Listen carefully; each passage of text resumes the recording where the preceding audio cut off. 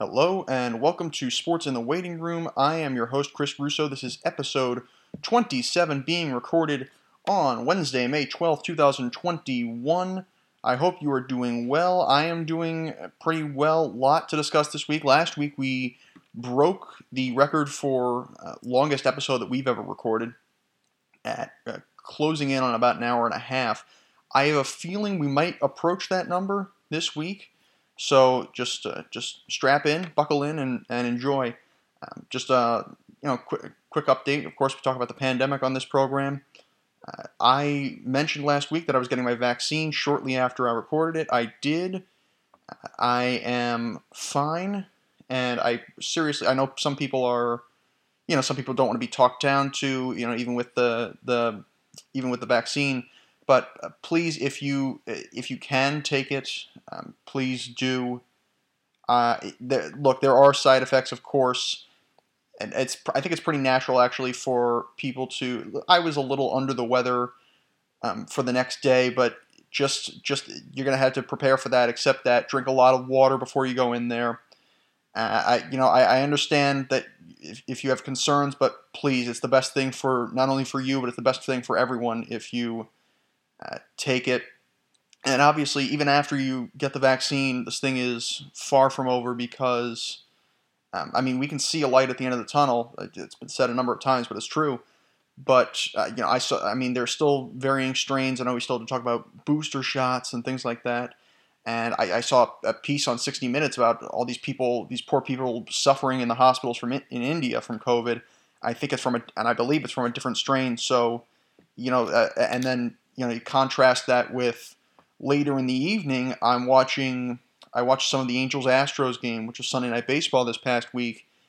And look, even if these people are fully vaccinated, you look behind, and they're spread out throughout most of the ballpark, but behind home plate at Minute Maid Park in Houston, they are crammed together. There is not an empty seat within that camera angle from center field. And there was maybe one, maybe two people with masks. So it's incredibly dangerous. So please continue to be careful. Even I know I'm not technically fully vaccinated until 2 weeks out from the second shot. So please just be careful, be safe as we try to move ahead with this. But getting into this, so much to discuss this week. I pretty much figured once I did my whole spiel about the Rangers and the Capitals and Tom Wilson last week that I'd probably be done, but this only got more interesting, and I am. It's a heck of a discussion. It's very thorough. There are also some big head coaching decisions in the NHL. Some firings. David Quinn of the Rangers, one of them. John Tortorella of Columbus. I actually found out this morning that David Quinn would be fired. That came in on Wednesday, the day I record this. John Tortorella fired by the Blue, or mutually agrees to part ways with the Blue Jackets. Same goes for Rick Tocchet and the Arizona Coyotes. We'll talk about some of the cooler things. We're going to talk about TJ Oshie, the one really nice thing that came out of that whole Rangers Capitals madness. The one nice thing in the midst of all of that.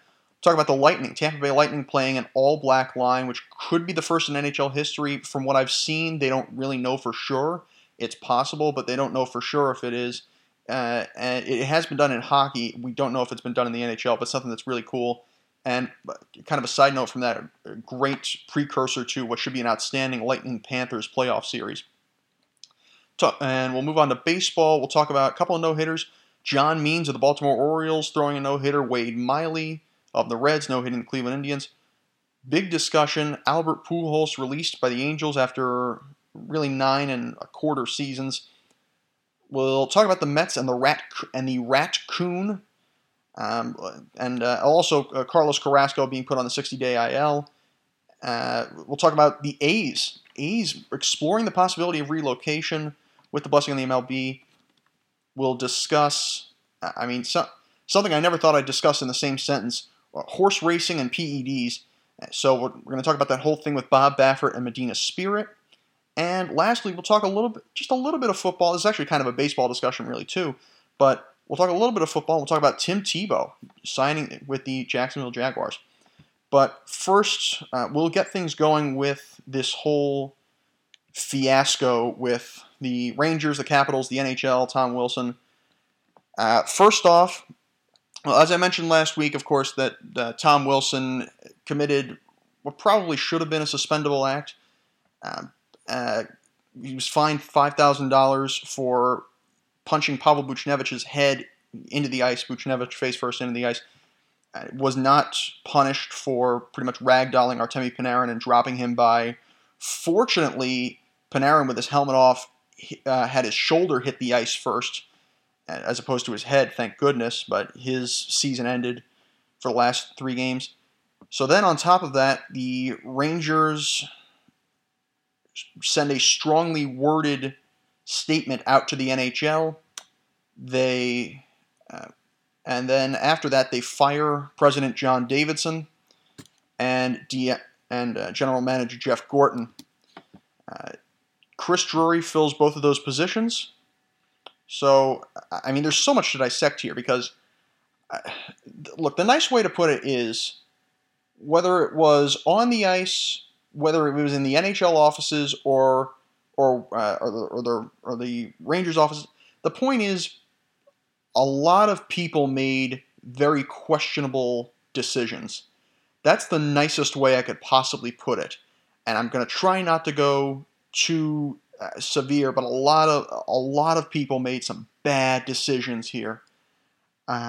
First off, I will say Chris Drury, I think he'll do a great job as the Rangers GM and president. I know there were rumors that Mark Messier would possibly come in, and of course we know he's the greatest leader in the history. I would argue he's the greatest leader in the history of sports, based on what he did in New York, but more importantly, and just as much in Edmonton, more so really in Edmonton. But Chris Drury is a Stanley Cup champion with the Colorado Avalanche. He was a great Ranger and Ranger captain. He's from Connecticut. He was a loyal Ranger fan from childhood. Actually, if you don't know, he played in the Little League World Series. And he's obviously been very loyal to the organization. He has reportedly turned down general managerial jobs from the job offers from the Pittsburgh Penguins and the Florida Panthers. Just a defense of John Davidson and Jeff Gorton here. John Davidson did not have a lot of time with the Rangers this time around. Just a defense of the Rangers' performance, first off, this year. In a normal year, they probably would have been in the playoffs if the divisions were not realigned due to travel restrictions. Because, of course, Canada's in a division all by itself. There are 4 divisions this year, but it's much more limited by geography. And the truth is, the Rangers were probably in the best division in hockey. Whereas you have the Central, the West, and the Canada division, all have teams that are fairly underachieving and are far away from the top 3 teams. So Nashville in the Central.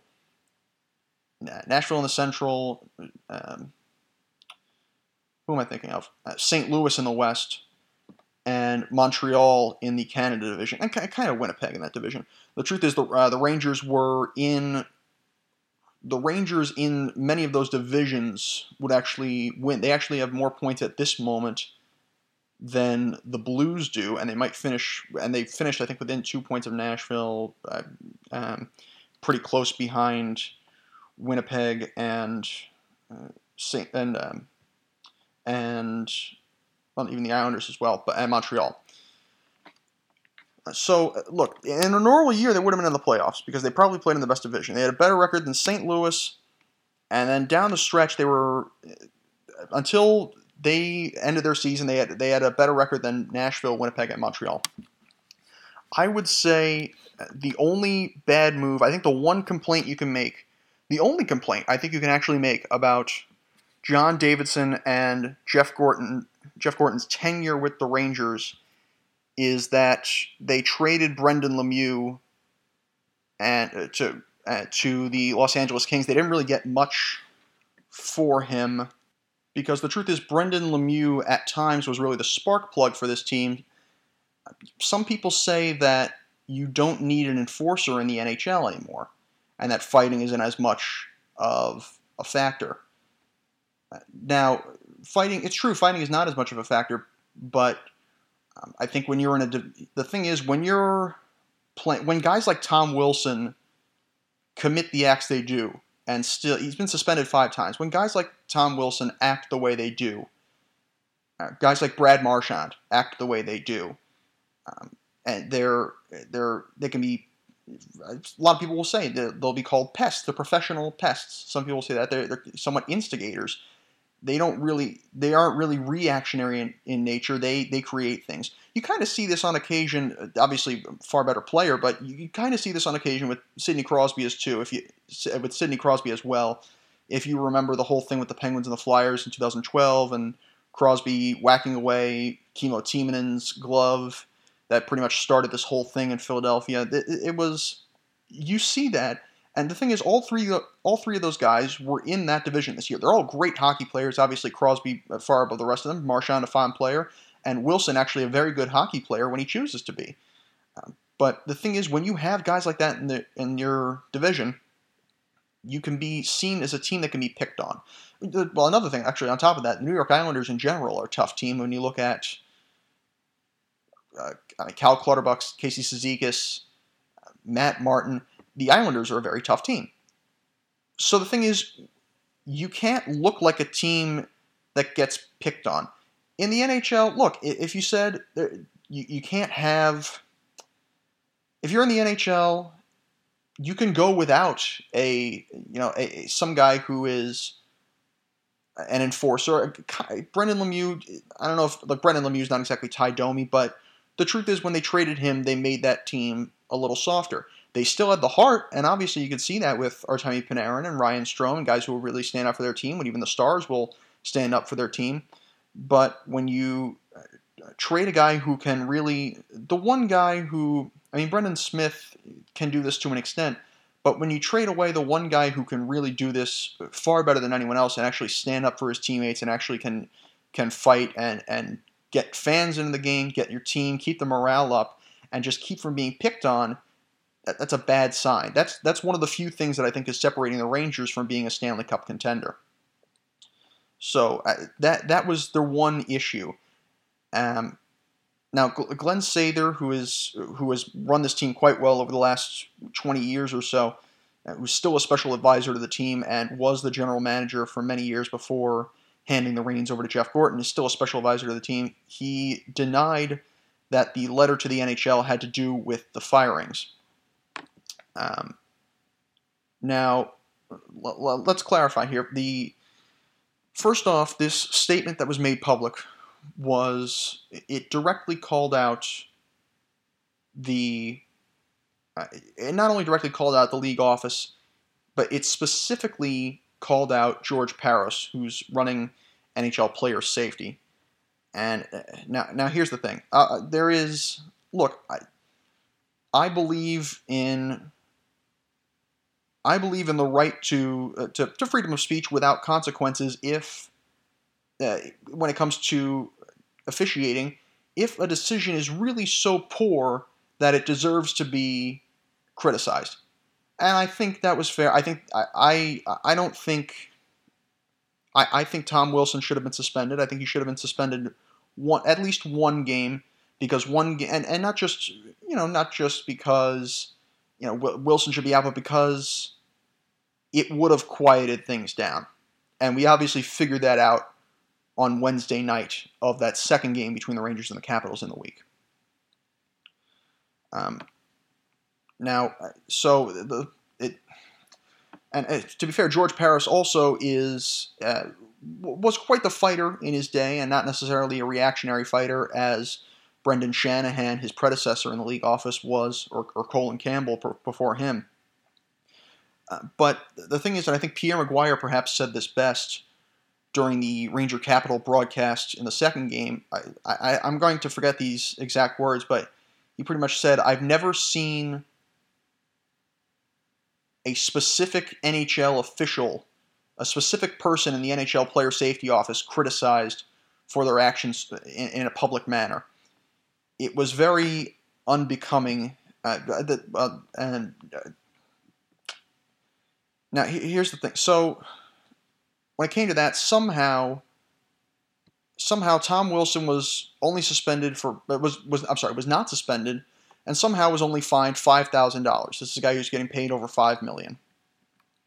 Meanwhile, the Rangers, for criticizing the decision to somehow only fine Tom Wilson $5,000, they are fined $250,000, which is just a horrible act of censorship. Now, to be fair, if the words George Parros is unfit, do not. If the Rangers do not say in that statement that that specifically George Parros is unfit to continue in his position, is that fine made? I don't know. If it is still made, or if there is still some fine made, then it's disappointing on the league's part, because it was because Wilson probably should have been suspended. But the fact that the name George Parros and the word unfit came into that statement, if not created the fine, exponentially increased it. So, I mean, I think, look, whoever crafted that statement, I think could have handled it better, and I think the league could have, if the league had just given, I think Pierre McGuire also said this. I saw him on Dan Patrick's show. I think he also said, look, if Wilson is fined just one game, because the Rangers and Capitals only have one game remaining. Rangers were eliminated from playoff contention. If Tom Wilson was fined for that one game, what happened on Wednesday night would not have happened at all. And you would think that this matter would be done with. But the fact is, sometimes you have to punish somebody significantly enough that people don't have to take revenge into their own hands. And that's what the Rangers did, and unfortunately that's what they had to do after what the NHL did, after the NHL's decision. Going back to this whole Drury thing, so Chris Drury, despite Glenn Sather denying the letter had to do with the firings and that it had to do with a slower pace in reaching the playoffs, Drury said that the expectation before this season was not necessarily to make the playoffs. Now, to be fair, again, that's because of youth, it's because of COVID, it's because of travel restrictions, realigned divisions.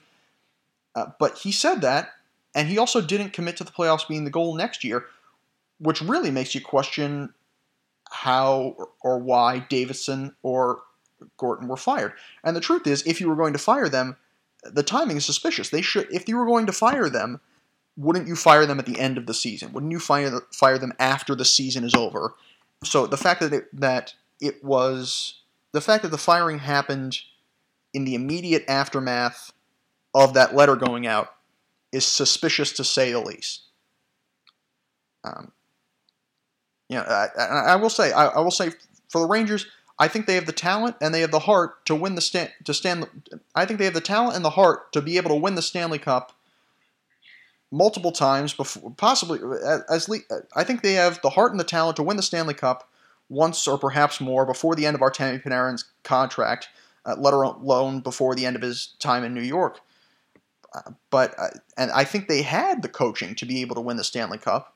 I thought David Quinn was doing a good job. I thought he did the best he could, and he finished with a .525 points percentage over 3 years in an incredibly competitive, really two divisions when you consider how things changed this year. They didn't reach the playoffs the first year. They didn't reach it this year. They were swept in the qualifying round by Carolina last season. But I thought Quinn was a good guy. So David Quinn, after 3 seasons as the Rangers head coach, was fired. The day I record this, May 12th, along with the rest of his immediate coaching staff. Goaltender coach Benoit Allaire was retained, and of course Benoit Allaire, very important. He's been the goalie guru. He's been with that franchise for a long time. He's been there. He was there from the start with Henrik Lundqvist, who is, you could make the argument as a top 3 goaltender. Obviously, Brodeur and Waugh are way in front, but you can make the argument that he's a top 5, maybe a top 3 goaltender of all time. The Rangers. Here's what separates the Rangers from potentially being a Stanley Cup contender, at least in terms of personnel, because God knows they have a lot. They have a lot of stiff competition within their division, let alone the rest of the league. So, one, they need to find a coaching staff that is that commands the respect and the discipline that Quinn did. They need to find an enforcer, and maybe not a Ty Domi or a Tiger Williams, perhaps, or somebody who is an instigator, but someone who is tough enough that can be reactionary if something like what happened with Tom Wilson happens again, which inevitably it probably will, whether it's with him or not. And lastly, a player with deep playoff experience, not necessarily someone who has won the Stanley Cup, but someone who has probably been at least to a conference final with another team. So that's and by that, of course, that doesn't include someone like Chris Kreider, who is, I believe, the one holdover from the team that reached the finals 7 years ago now. So they need someone from another team who has gone deep into the postseason. One thing I wanted to bring up, there was another quote that Pierre McGuire had that he had from Brendan Smith. And Brendan Smith, who I think was one of the few people in the right in this entire situation. I've never seen a situation in sports in which so many different parties handled it poorly.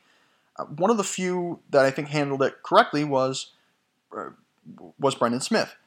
He said, quote, "I have no bad blood against the Washington Capitals, but I have bad blood with Tom Wilson."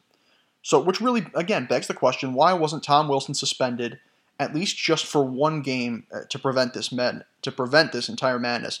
And that madness was 141 penalty minutes in the game, 85 to 56 favoring the Rangers, 12 fighting majors, all in the first period. The biggest one, of course, being Brendan Smith going toe-to-toe with Tom Wilson before things were broken up. And there was very reminiscent of Rangers Devils in 2012 when you had all three guys, you had all three forwards go at it off the draw with the opposing three forwards.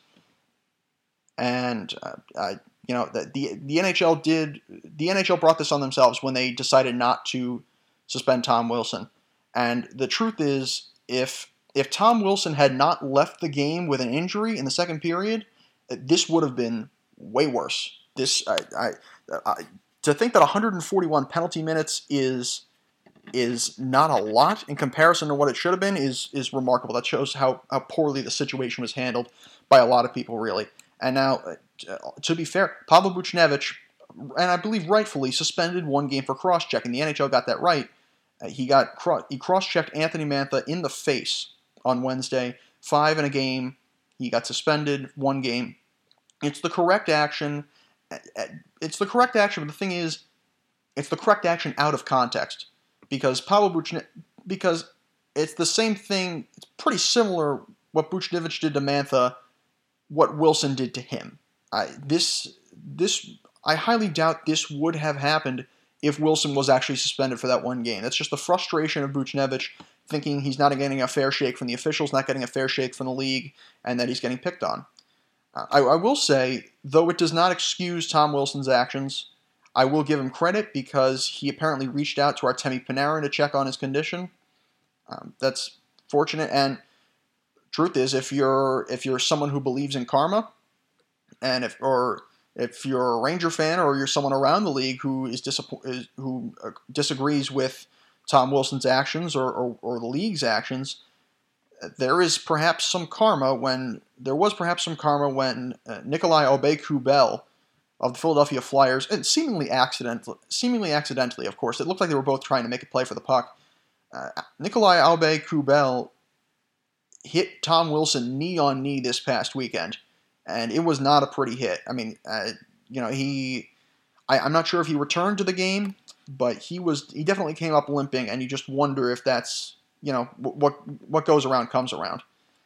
More importantly, and the truth is, if this thing hadn't been handled, I mean, if Wilson hadn't done what he did, and not been ejected, and the league and the Rangers and all the firings, had none of this stuff happened, we would be focusing on what's the most important thing here, and that is that TJ Oshie scored a hat trick in his second game at the Garden. Oshie scored a hat trick.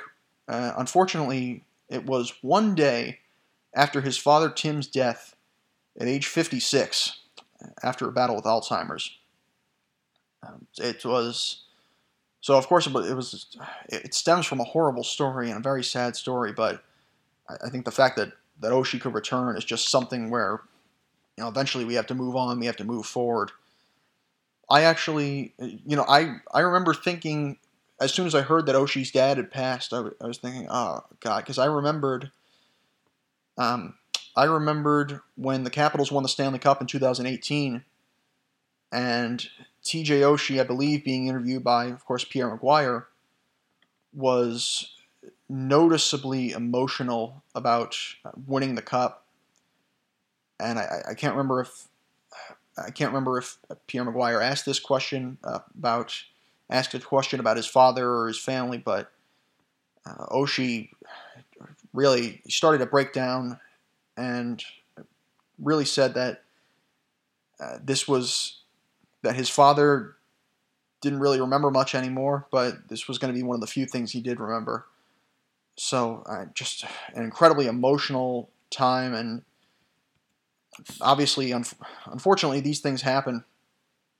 These things happen sometimes, but just TJ Oshie fighting through that adversity, that's really what we should be recognizing the most in this whole mess, in this whole crazy situation, is TJ Oshie just paying tribute to his father.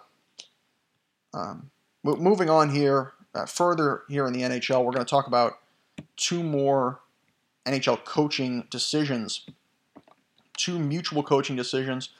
First off, John Tortorella mutually agrees to part ways after 6 seasons as the head coach of the Columbus Blue Jackets.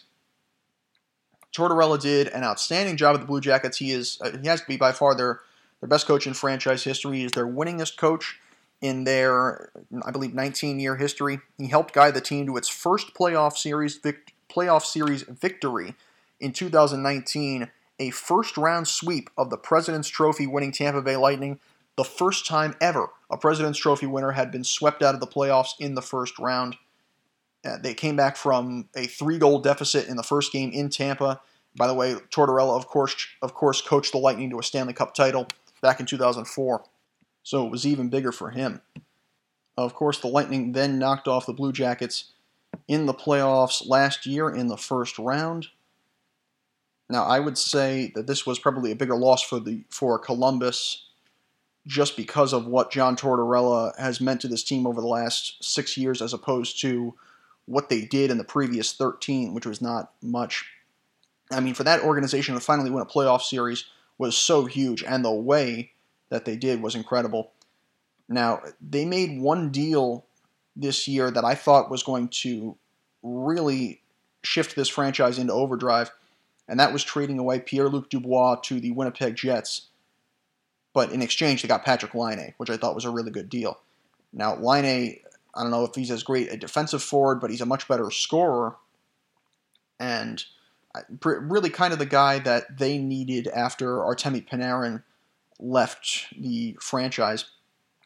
But, I mean, really, for Tortorella, this was the only move that really made sense, because Nick Foligno, their captain, was traded away to the Toronto Maple Leafs, and David Savard, by far their best defenseman, was traded to the Tampa Bay Lightning. So this team was in full rebuild mode, and if you're Tortorella, you're a guy who's won the Stanley Cup before, this is, you can't commit to that. Tortorella should be very proud of his tenure in Columbus, and really should be as proud of his tenure there as his tenure with any other team he's coached. So I mentioned, led the Lightning to the Stanley Cup Final in 2004, led the Rangers to the Eastern Conference Finals in 2012, and led them to 4 playoff appearances in 5 seasons. He was in Vancouver for a brief time, but this was incredibly impressive, because you win the cup in Tampa, that's one thing, but Columbus is part of the youngest expansion before Vegas and Seattle in the NHL, and to guide that franchise to its first ever playoff series victory is incredibly impressive. He's the greatest coach in the history of that short-lived franchise. He has 673 wins. That's actually 12th in NHL history. It may be further down. I'm trying to think. It might be down to 13th now, because I know Peter Laviolette was trailing him by 1 entering Sunday. But he has more wins than a number of great Hall of Fame coaches, including Toe Blake, who won 8 Stanley Cup titles, second most as a head coach, only to Scotty Bowman.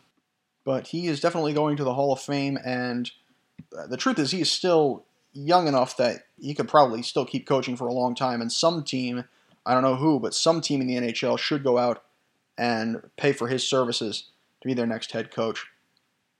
Speaking of head coaches, one more discussion with head coaching here. Arizona Coyotes head coach Rick Tocchet mutually agrees with the team to part ways. After 4 years, Coyotes went 125, 131, and 34 in 4 seasons under Tocchet. They missed the playoffs the first 2 years before reaching the playoffs in the bubble. Now, they were an 11 seed because remember, they had the 12 seeds in each conference with the first round qualifier last year, and they went to the 2014 playoff. They upset the Nashville Predators 3-1 before falling to the Colorado Avalanche 4-1 in the first round. The Avalanche would go on to the Western Conference Finals and nearly reach the Cup final.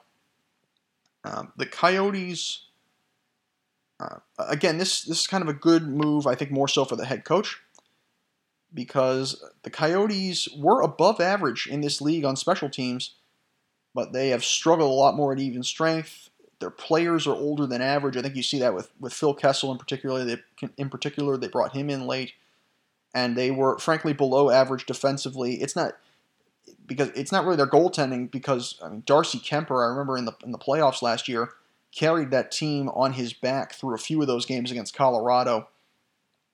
They are below average defensively. They allow far too many shots, and when you allow that many shots, eventually, 1 or 2 are going to slip past the goaltender, no matter how hard he tries. It also does not help that this team's future is in jeopardy because they did not have a pick higher than the 5th round in 2020. So they didn't have a first rounder. Their second rounder was stripped by the NHL for draft combine violations, and they didn't really have their 4th rounder. The team cut ties with 4th rounder Mitchell Miller because of, and I won't go into specifics because it's incredibly disappointing and incredibly sad and incredibly graphic, but severe bullying accusations from his time in high school. If you want to look him up, his name is Mitchell Miller. Very disappointing. So that's obviously there's nothing you can really do about that. But when you have three rounds without a pick anyway, and then this happens, it's something that you can't feel about, which you can't really feel that good about a coach looking at your future. Tocchet really did what he could, and I think he probably deserves a chance to coach another team after finally leading a team to the playoffs as a head coach. One that really comes to mind for me, if the Buffalo Sabres do not remove Don Granato's interim tag, which I think they probably should, the way the Sabres played down the stretch, even with that roster, then I think Tocchet could be a good choice for Buffalo, especially because he grew up in Toronto, within the city limits of Toronto, just about an hour away, by car, of course. One more thing before we head to a break, talking about the NHL here. The Tampa Bay Lightning play an all-black line, possibly the first in NHL history. Matthew Joseph, Jamel Smith, and Daniel Walcott, the latter of whom made his NHL debut in this game. They did this against the Florida Panthers within the last week, and it's incredible to see. It's wonderful to see this. Obviously, the NHL has not had a lot of diversity amongst its players. I don't know if that's entirely, I don't know if that's the NHL trying to suppress any of that. I don't think it's the NHL trying to suppress that. It's just unfortunate that we haven't seen as many African American players in this league. We've seen a select few that have made a significant impact. You look at PK Subban, you look at Joel Ward, obviously Willie O'Ree, Wayne Simmons, Donald Brashear. You see a lot of fine African American players, but unfortunately they're not that common. So to see this is really something cool. And of course you hope that we can eventually get to the point where 3 black guys playing in the NHL is not big news. You hope you get to the point where it's a lot more common. But this is something, hopefully some kids are going to see this and be inspired and say, I could play. I could play in the NHL. Now, I don't know if this, from what I've seen, they don't know if this is the first all-black line in NHL history. It's not the first all-black line in hockey history, but it is definitely at least one of the first in NHL history, and it has to be the first in, I mean, if it's not the first ever, it's got to be the first in, I would think, at least 40, 50 years, I would have to imagine, considering that's, I don't know, considering how far they go back and record things, and considering how, both on paper and on film. Just a side note with that, by the way, the Tampa Bay Lightning and the Florida Panthers got really chippy this past week, and it's going to make for great playoff hockey in the first round. The Panthers, I mean, look at it, these are the two founding fathers of hockey pretty much south of Atlanta, because of course the Flames used to play in Atlanta. But before that, before Lightning and the Panthers showed up, there were no teams south of LA, and really the only team in the southern United States that had a hockey team, or the only team in the southern United States in the NHL technically was the Washington Capitals, because Maryland and DC are technically considered the South. So these were some of the founding fathers of hockey in the southern United States. Then there was some, of course they were bound to develop a rivalry. The Panthers reached the final first in 1996. They have not been back, though. The Lightning have won the Cup twice, including last year. One thing I did notice, that it's a physical rivalry as well, because I mentioned, of course, I'm rather surprised that Wilson didn't get suspended, but Patrick Maroon did.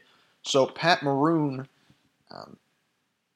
seemingly escaped the grasp of an official and charged Brandon Montour, who was within the grasp of another official. So, which really just escalated things. It was worthy of a suspension and an unnecessary act of escalation, but I still think that kind of goes for both that and the whole Wilson situation. But that obviously, Pat Maroon is going to be probably public enemy number one of the Florida Panthers when those two teams face off. Panthers will have home ice in that series. Now, I would go into a predictions for the Stanley Cup playoffs, but not every matchup has been locked into place yet. I know already that in the East it's going to be Isles at Pens, Bruins at Caps. I know for a fact that St. Louis will play at either Vegas or Colorado. It's just I know Colorado and Vegas are fighting for the President's Trophy. We know for sure it's going to be Montreal at Toronto and Winnipeg at Edmonton. And we know for sure it's going to be Nashville at Carolina and Tampa Bay at Florida. But it's just a question as to the Pacific Division at this point. So I don't want to make any predictions until everything has been locked up. I believe the playoffs will start within the next week. I'm not entirely sure. I saw something that the NHL would perhaps start the Canadian postseason immediately after the regular season ends, which they probably should, so they can speed up things as the Canadian team will have to wait 2 weeks, or the American teams perhaps will have to wait 2 weeks to cross the border once the second round comes to an end. But that does it for this portion of the show. Come back in a little bit and talk about no-hitters in the MLB. We'll talk about Albert Pujols and a lot more here on Sports in the Waiting Room. Welcome back to Sports in the Waiting Room. Moving on to the MLB. Really a pitcher's week. Baltimore Orioles pitcher John Means no-hits the Seattle Mariners. He becomes the first Oriole to throw a no-hitter since 1991. That was a combined no-hitter. And he's the first Oriole to throw a no-hitter by himself since Jim Palmer in 1969. Now, you would think in this day and age that this would be the combined no-hitter and 1991 would be the individual no-hitter. But it's honestly more remarkable because, the guys that have passed through that organization, obviously Jim Palmer pitched for Jim Palmer pitched for maybe another 10 years after that ended, and he's like one of the best pitchers of the last half century. or 60 years or so. And Mike Mussina came through there later. Curt Schilling was briefly with the Orioles early on in his career. They've had a lot of really good pitchers, but most notably, it's remarkable because the Orioles had the only staff in Major League history with 4 20-game winners in the same season. That 1971 American League Championship team, Jim Palmer, Dave McNally, Mike Cuellar, and Pat Dobson. Actually, if you look at the stats of those guys, they're not as good as Palmer. And Palmer, of course, first ballot Hall of Famer, one of the best pitchers ever. But when you consider that wins aren't as wins are incredibly important, but the having a lower amount of wins doesn't necessarily detract from how good a pitcher you are in this day and age. If you look at Jacob deGrom in particular, and if you look at those guys, even considering their win totals, if you look at the rest of their stats, they're actually, at least a couple of them are actually borderline Hall of Famers. So it's incredibly remarkable. Believe it or not, that 71 team did not win the World Series. They lost the World Series in 7 games to the Pittsburgh Pirates at home. Funny enough, this actually would have been a perfect game if not for a passed ball on a strikeout, but let's not dwell on it. Something that I thought was really cool out of all of this was that Means has said this was, and he said this before he even threw the no-hitter, he said that he was on the verge of retirement before being called up to the Orioles in 2018 at age 25. He became an All-Star in 2019 in the MLB. What's really impressive is that he was an All-Star in the MLB and never was an All-Star in the minor leagues. So something that's really cool for the Orioles, and that's a franchise that needs some help in a lot of different spots, but maybe they finally have a pitcher to help carry them. Moving further west on the Baltimore and Ohio Railroad, of course, it's the B&O Warehouse building in right field behind Utah Street at Camden Yards, and B&O is Baltimore and Ohio Railroad. So moving over to Ohio, on the other end of that railroad, Wade Miley of the Cincinnati Reds no-hits the Indians in Cleveland. Second no-hitter this week in Major League Baseball. The first by the Reds since Homer Bailey in 2013. Homer Bailey, who I believe threw 2 no-hitters for his career. It's the second season in MLB history with 4 no-hitters before the end of May. The other one was 1917, and let's remember that the Wade Miley no-hitter, the most recent of the 4, was May 7th. So there's a lot of time left to see if we can get someone else to do it. Those two guys Miley joins Means, of course, and before that, in chronological order, Joe Musgrove, the San Diego native, threw the Padres' first no-hitter. They become the last franchise to finally get their first no-hitter. And Carlos Rodon of the Chicago White Sox. This doesn't even count Madison Bumgarner's 7-inning no-hitter in the doubleheader. Really, that should be considered a no-hitter with an asterisk on it. Not really his fault, but I don't know. I'd like to think if Bumgarner had a no-hitter through the first 2 innings of his next start, then they would count it. Then they would count it as a no-hitter. But this honestly could be the first real year of the pitcher since 1968. Of course, 1968 was the MVP of each league was a pitcher. Bob Gibson in the National League, who I believe set a modern-day record for lowest ERA. And Denny McLain won 30 games for the Detroit Tigers and won American League MVP. They matched up very well in the World Series. Bob Gibson set a World Series record, and I believe a postseason record, by striking out 17 Tigers in the first game of the World Series. He, I want to say, won 2 games in that. No, I'm sorry. Mickey Lolich ended up winning 3 games in that World Series, including Game 7, a 4-1 win in St. Louis, and 1 World Series MVP.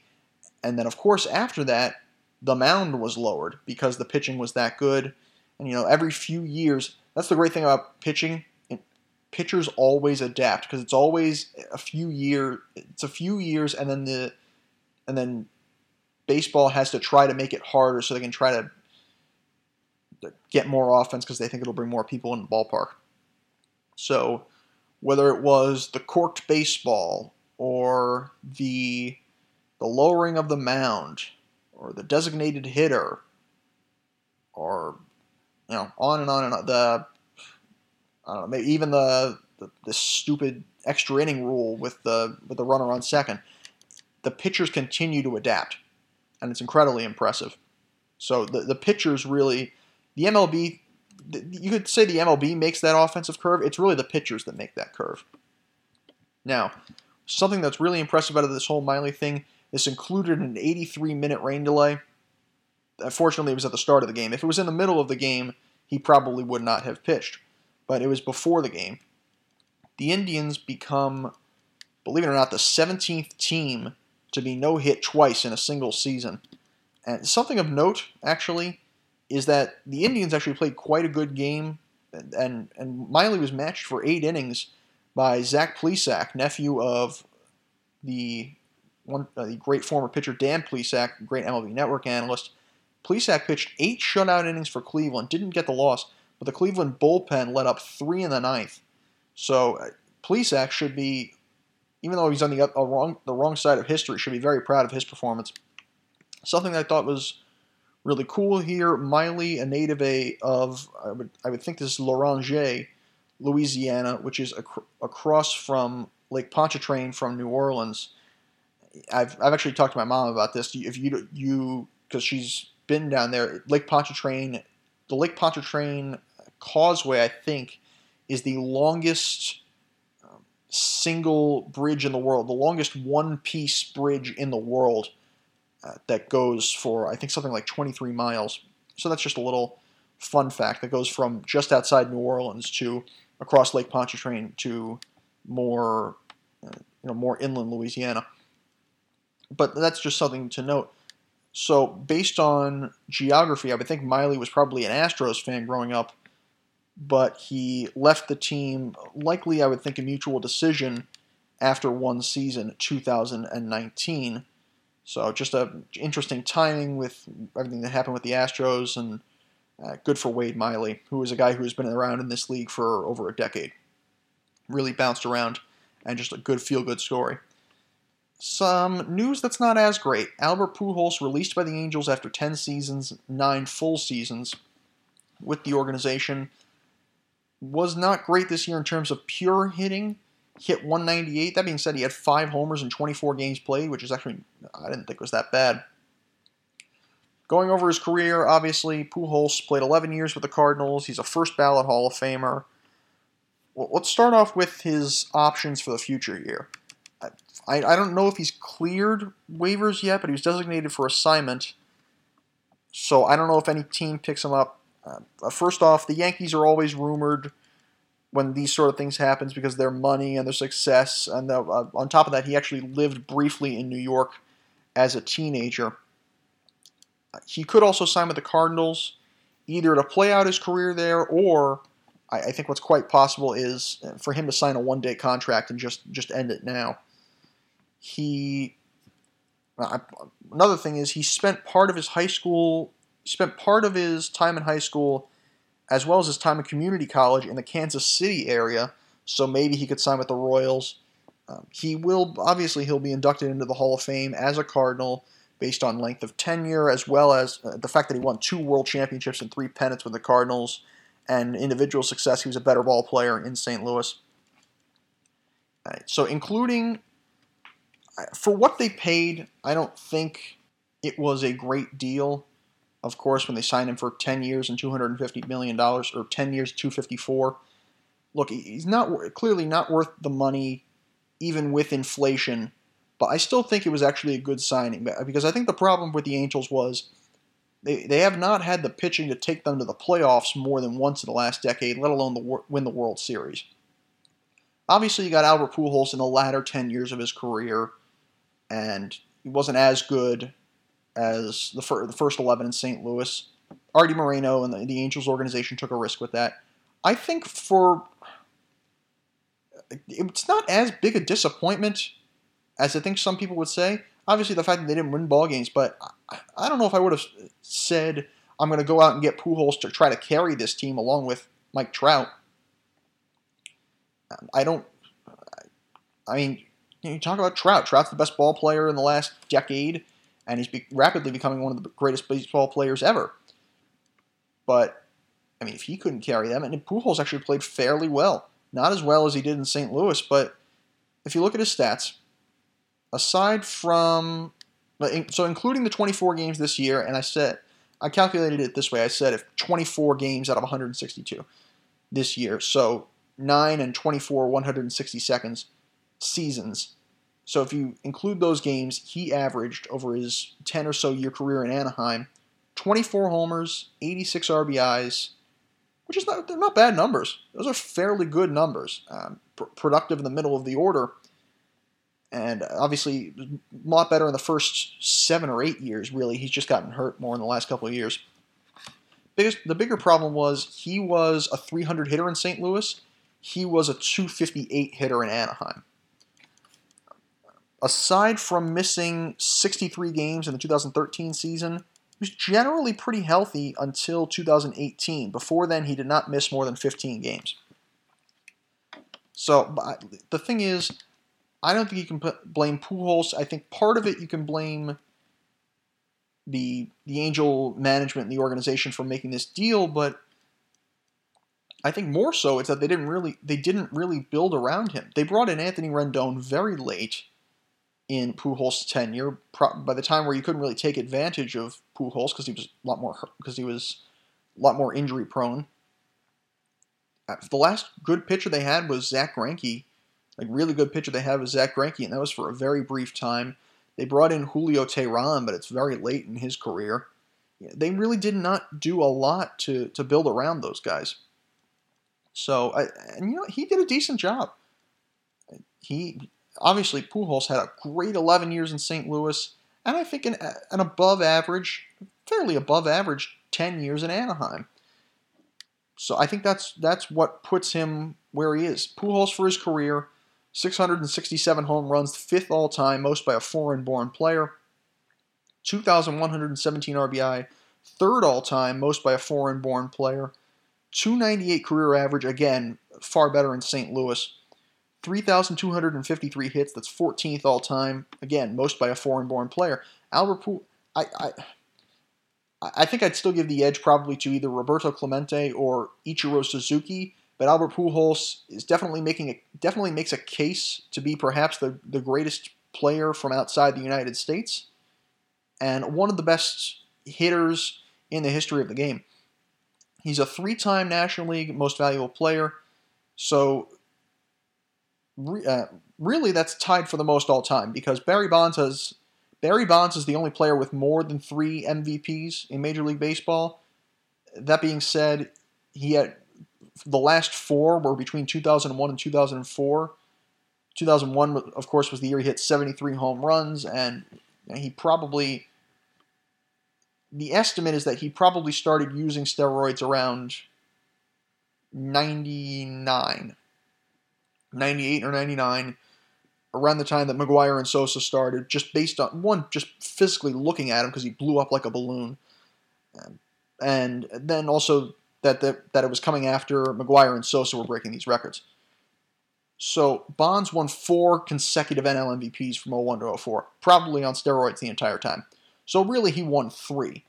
So with that in mind, Albert Pujols tied for the most MVPs of any ball player alongside, and these are ridiculous names, Mike Trout going to the Hall of Fame. Mickey Mantle, I'd say top 4 player of all time. Yogi Berra, one of the greatest catchers ever. Joe DiMaggio, I would say the greatest center fielder ever and a top 3 player ever. Jimmy Fox, one of the greatest first basemen of all time. Stan Musial, I think maybe the only one, maybe one of 2 or 3 players, only players that are better than Albert Pujols all time in a St. Louis uniform. Roy Campanella, one of the greatest catchers ever. Mike Schmidt, probably the best pure hitting third baseman ever, and I would say only behind Brooks Robinson as a third baseman. Now, to be fair, Alex Rodriguez, and these were all after his time in Seattle, and he admitted he started using steroids once he got to Texas, so those don't really count. And Barry Bonds, 3 of those really count because they were with his time in Pittsburgh. Maybe one of those when he was in San Francisco early on, before he really started juicing. And of course, you forget how good a player Bonds was before steroids. So that's great company. Pujols, in addition, 2-time world champion, 3-time National League champion. Now, one thing I just want to bring up, just full disclosure, in 2013, former Cardinal great Jack Clark accused Pujols of using PEDs on his radio show in St. Louis. Now, I initially thought it's possible that he actually did it, especially based on his physique.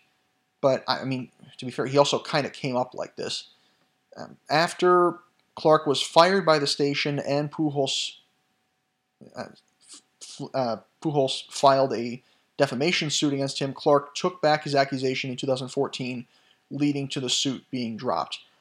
Now, look, we obviously don't know for sure that he didn't take them, that he did or didn't take them, but I'd like to give him the benefit of the doubt. If this was the only accusation, I mean, you never know. Maybe Clark dropped the suit just to avoid any further damages, but I'd like to give Pujols the benefit of the doubt.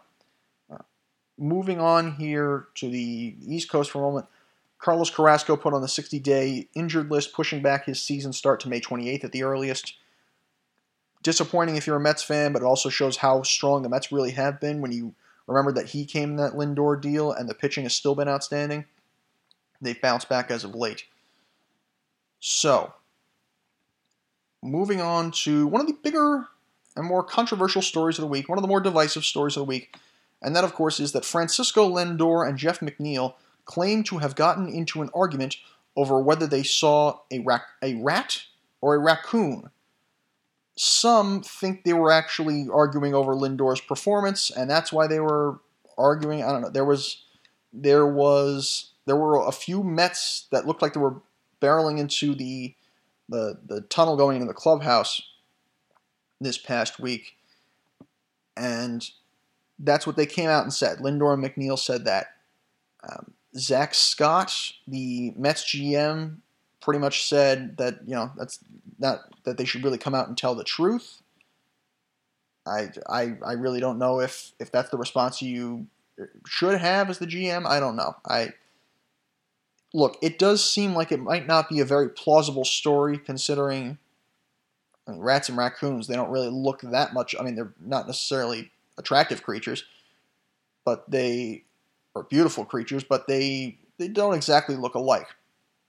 But if it is untrue, give them both credit for downplaying any real animosity they've had. They've really, it seems like they've moved past it, if it even did exist. So, especially because Lindor is starting to hit, and the Mets are starting to win games. They've really been on a tear in the last week. For example, they came back from down 4-0 to beat the Diamondbacks on Friday night. They came back from down 2-0 to beat the Orioles last night in late innings. Last night as I record this, I mean. Now, to be fair, if they have watched the Cockamouse episode of How I Met Your Mother, then they could both have a point. I did tweet earlier this week that I would go into a little further discussion about this. So if you do not watch How I Met Your Mother, first off, excellent program with the exception of the last 2 minutes of the series.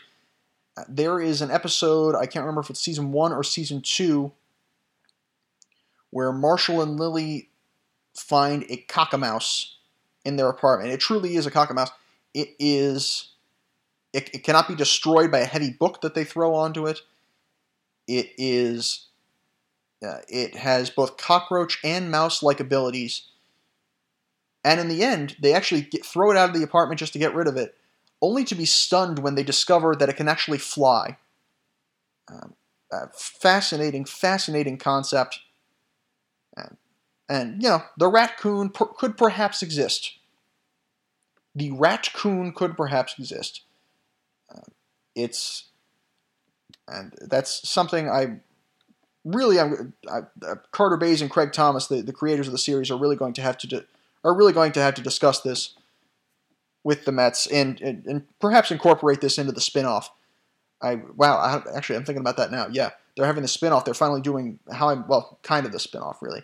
They're doing How I Met Your Father on Hulu, and I know Hilary Duff is going to be the mother. I'm really hoping that they get McNeil and Lindor to make a cameo, actually. How did I not think of this before?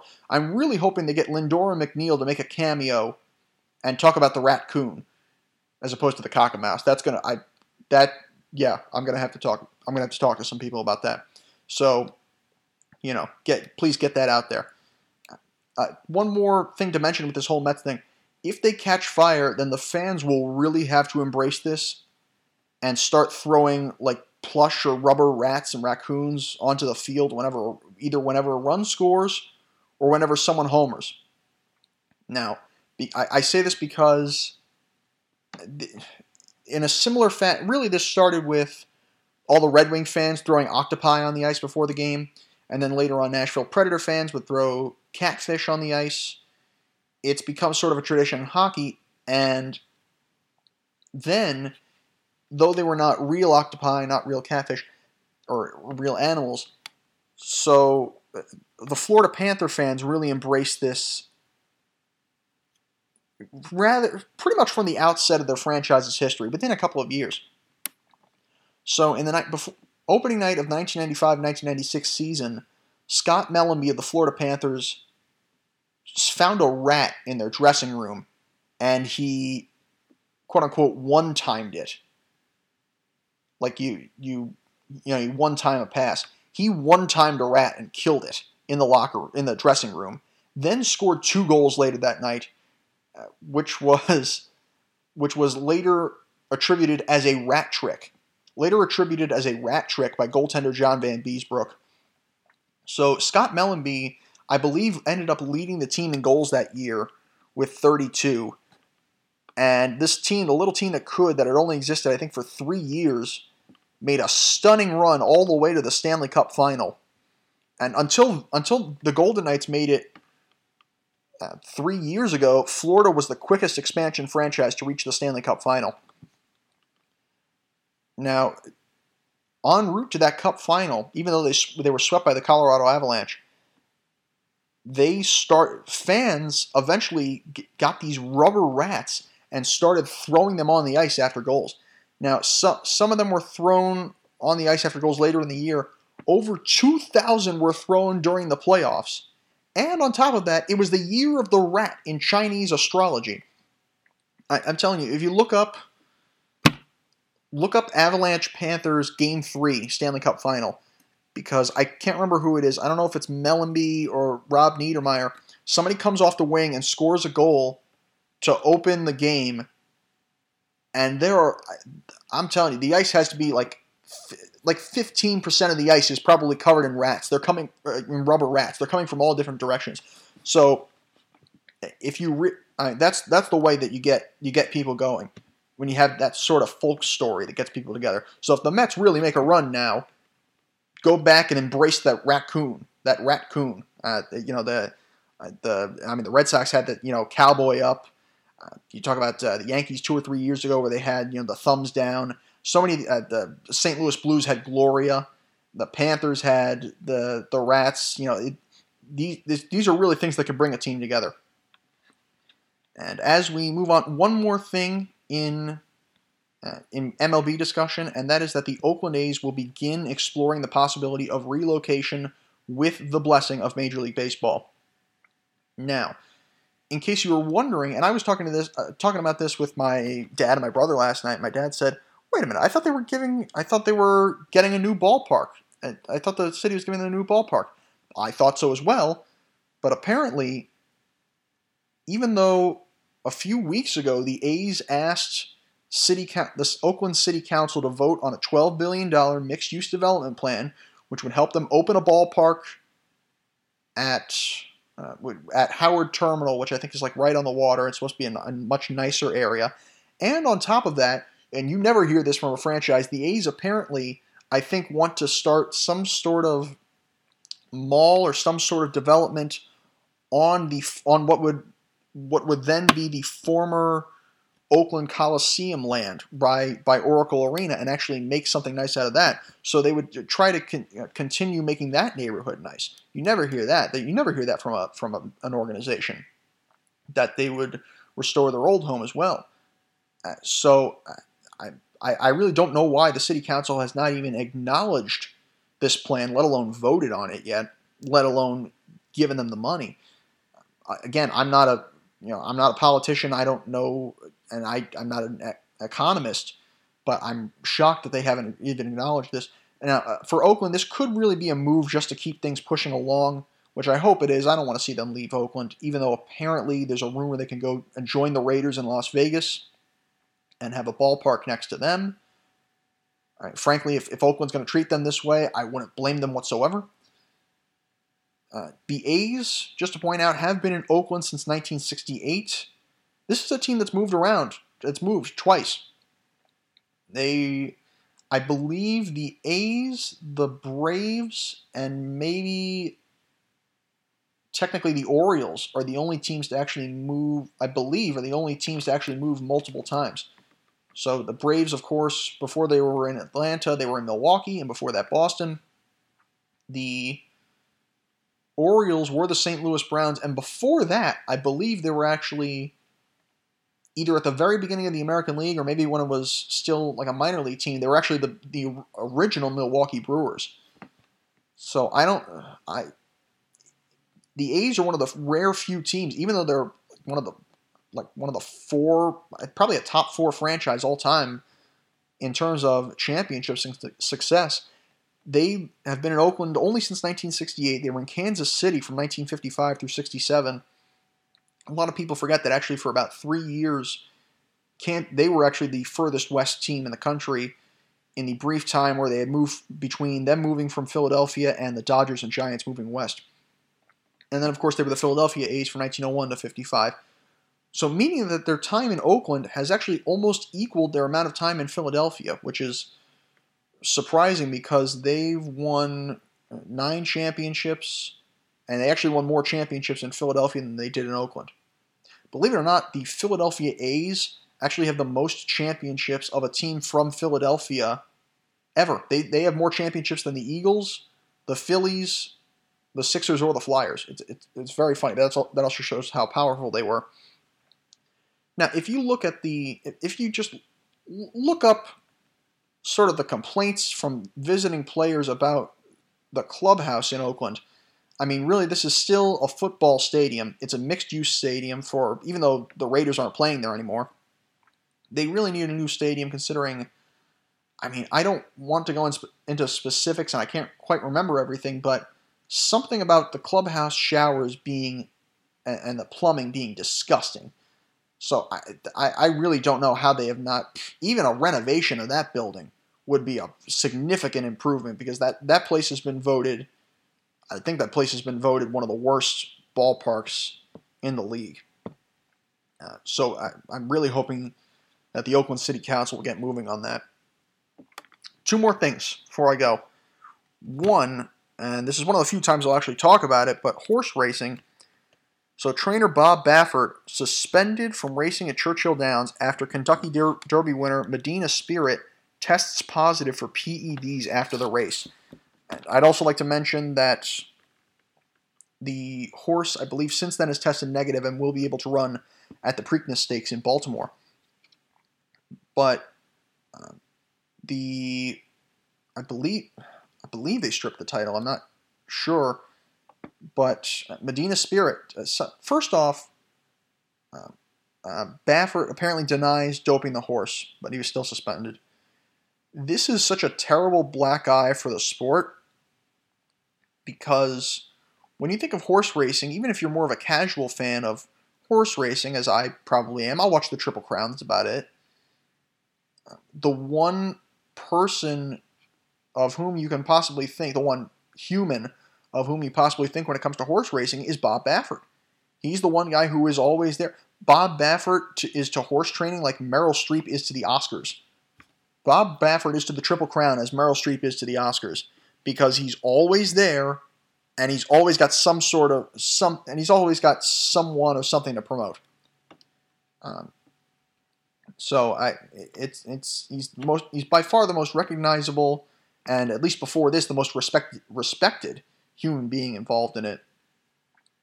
The other thing I want to know really leads us to ask why horses were tested for PEDs after the race, not before. Why would you test a horse after the race?